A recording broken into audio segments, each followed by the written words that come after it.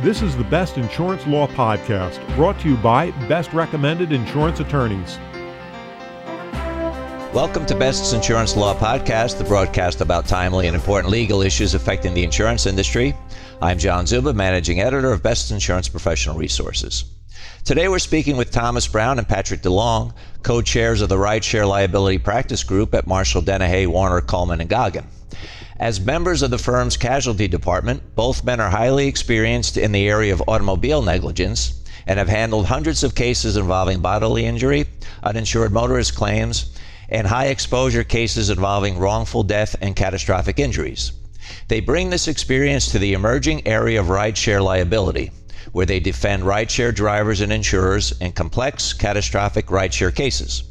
Gentlemen, welcome to our show this morning. Thanks, John. Thanks, John. Today's podcast is the complexity and complications associated with rideshare litigation. And Tom, we'll start our questions with you today. First off, can you tell us a little bit about the Rideshare Liability Practice Group at Marshall Dennehy and why a specific practice group devoted to this area?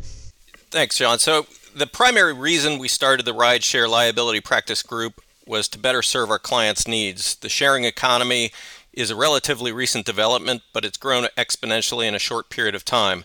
Rideshare platforms like Uber and Lyft make up a significant part of the sharing economy space and are rapidly growing themselves.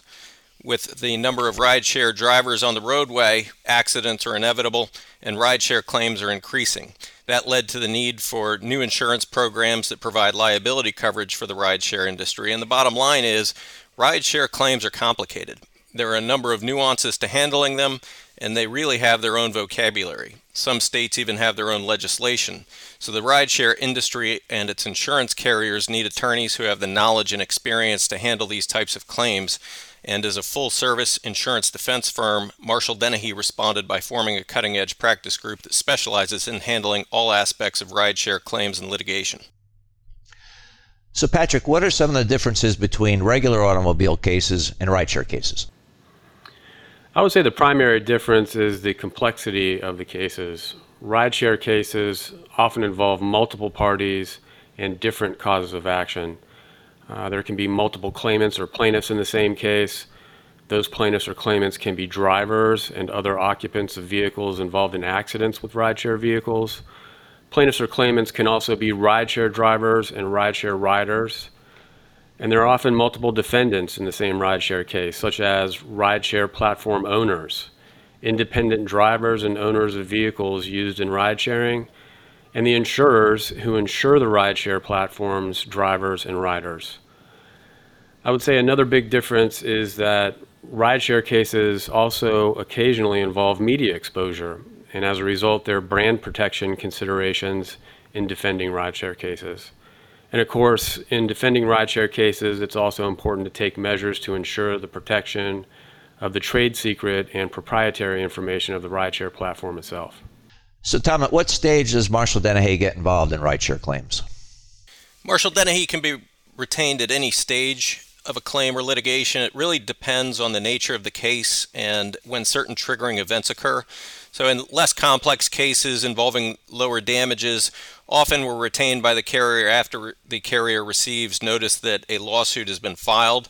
In more complex cases involving significant exposure, including catastrophic injuries or death, we're often retained shortly after an accident happens, sometimes even before a carrier knows that anyone is making a claim. And the reason for that is evidence disappears. Inspecting and preserving the scene and the vehicles involved in an accident is important. Witness statements have to be taken early on because witnesses' recollections can change, and sometimes experts are needed to be retained early on. So we also get involved in responding to time limit and policy limit demands.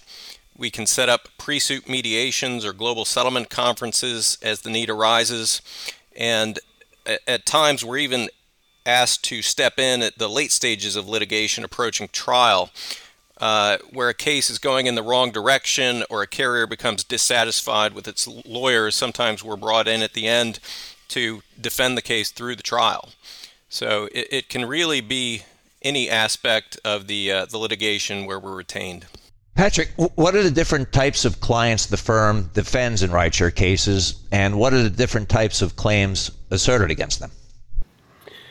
Marshall Dennehy defends rideshare platforms, independent drivers, and owners of vehicles used for ride sharing. And we also defend the insurers who insure the platforms, rideshare drivers and riders. The causes of action we defend, for example, rideshare platforms against include various vicarious liability claims, negligent hiring, retention, and supervision claims, claims relating to the negligent design of the rideshare application. We defend independent drivers of rideshare vehicles against automobile negligence claims. We defend owners of rideshare vehicles against vicarious liability claims, such as claims brought against them pursuant to Florida's dangerous instrumentality doctrine, for example. Our firm also defends insurers in uninsured motorist and underinsured motorist cases, as well as we defend insurers in bad faith claims. Tom, what are some of the legal and factual defenses you assert on behalf of your rideshare clients? So the defenses that are available depends on the client that we're representing. Representing an independent rideshare driver is not too different from representing a driver in a commercial litigation case. The factual defenses would be typically that there was no negligence on the part of the driver, or that there was comparative fault on the part of the plaintiff, or there may be fault on the part of a non-party, which we call in Florida a Fab Re defendant. Those defenses usually stem from the initial accident investigation, including obtaining information from the crash report, taking statements from parties or witnesses, scene investigation, vehicle inspections, black box downloads, accident reconstruction, and then other defenses might include the seatbelt defense, failure to mitigate damages, set-offs, and there's also some misunderstanding as to what a rideshare driver is. In Florida, a rideshare driver is not a common carrier, so there's no heightened duty, and we would argue that the regular negligence standard would apply. If we're representing a platform, typically the issues circulate around vicarious liability, and the main issue becomes whether or not the driver is an independent contractor versus an employee or an agent of the platform. So the platform would take the position that the riders are independent contractors, and so there's no vicarious liability for their negligence. There may also be immunity defenses if there's legislation passed in a particular state. Florida has a TNC statute that provides immunity for the platform as long as certain requirements are met. And then if we're defending the insurance carrier in a UM or UIM claim, there may also be policy or coverage defenses available. Patrick, why do rideshare platform defendants need to be concerned about confidentiality issues in litigation? Primarily because rideshare platforms are high-profile targets of a very high volume of litigation. Confidentiality agreements and protective orders are one way to protect the proprietary and trade secret information of the rideshare platform.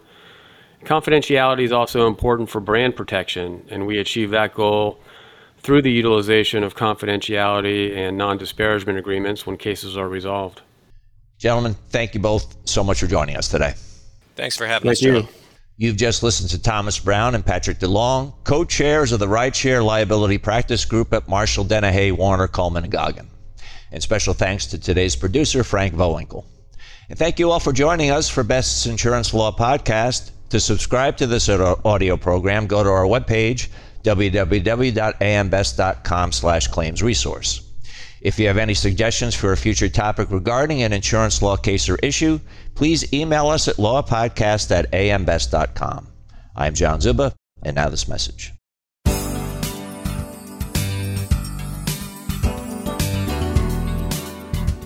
Best Insurance Professional Resources features valuable insurance industry content, including searchable profiles of client-recommended insurance attorneys, adjusters, and expert service providers. Brought to you by AM Best, known worldwide as a respected source of insurance industry news and information. Visit ambest.com/claims resource.